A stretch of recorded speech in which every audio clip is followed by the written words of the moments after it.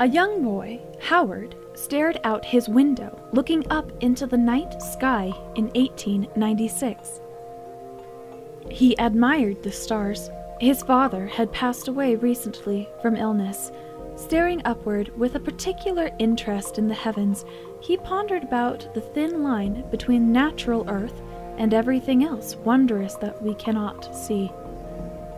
By lamplight, his favorite book was by Edgar Allan Poe. It sat open, its cover rubbed over from use. In Howard's later adult years, he went on to identify weird fiction with more definition of his own kind, more unknown and supernatural within the body of the novel, shocking as some hinted at necrophilia.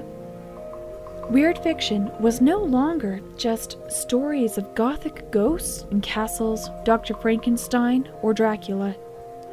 Weird fiction stretched its bony finger into the door of national publication, and Howard's particular stories are now understood to be the father of the horror fiction writing genre. Howard Phillips Lovecraft. I'm Tasha Wheelhouse, and this is Copper Shock. The following story is understood to be true. I was back in college when this happened. The area I lived in had a dominant Christian faction. All of the students in my complex happened to be the same religion, so they all had church at the same time. Each week looked like a fire drill exodus to the church across my street. Entire student complexes would sit empty for at least an hour, while everyone sat still for Mass in that pyre building. I was sick that morning with the flu. My head sweating and I in bed, happily watching Gossip Girl on Netflix while I cradled my emergency throw-up bowl in my right arm. Not glamorous. Even for being sick, I valued the idea of having the apartment all to myself for a bit. Don't get a lot of privacy when you share your room in college. The show had ended its 7th episode in a row, as Netflix popped up a notification asking me if I'm still watching. Cynically, I thought, "Stop judging me, Netflix." As I settled in, hugging my blankets around my body in a burrito style, I listened to the rhythm of my breath into my pillow. I'm about to doze off when I hear the front door click open.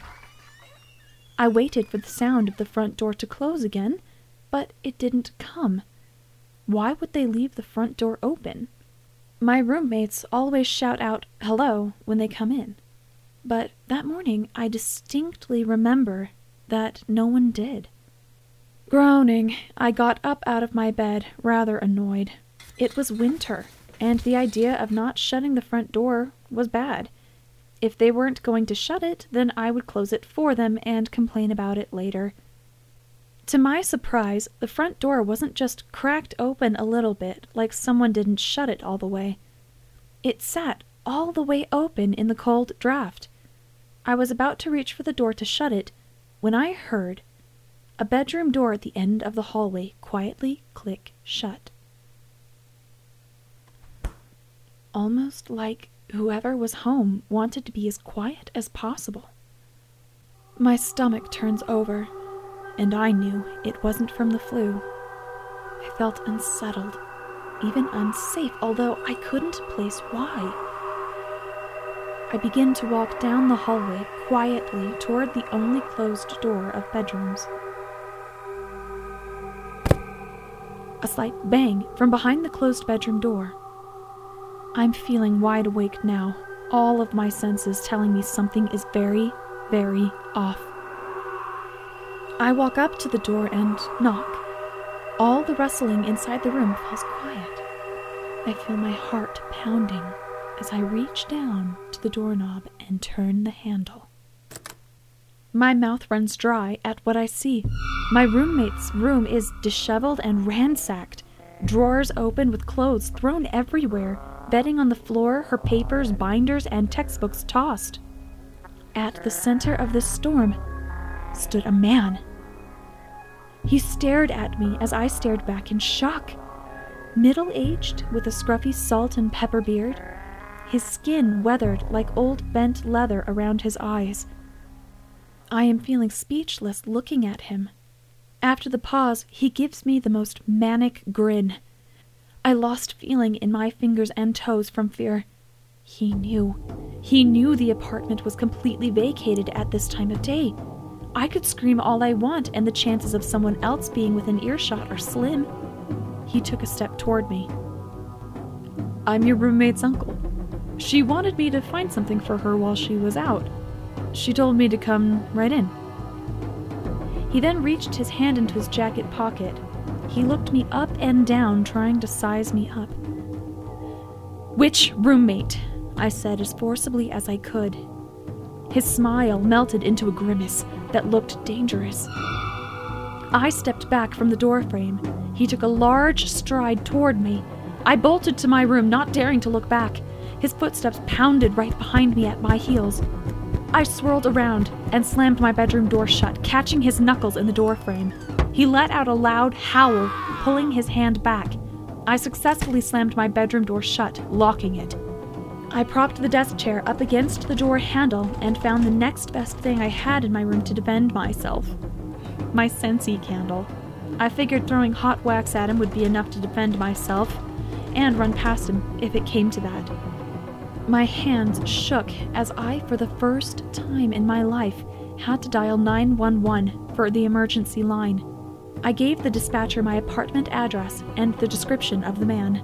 I was told to wait in my locked room until I heard policemen calling me to come out. The police gave us a short pep talk about making sure the doors are always locked, especially if you are home. Items are replaceable when damaged. People are not. Turns out, quite a few break-ins had happened over the last few months in my area. Students assume the area to be safe, so populated with college kids that it would be easy to spot an outsider. If an intruder figured out the rotation schedule for mass or school, the building is virtually empty and easy for robbing. No surrounding help to call for if I screamed. I sold my contract for super cheap by paying part of the rent for the next tenant.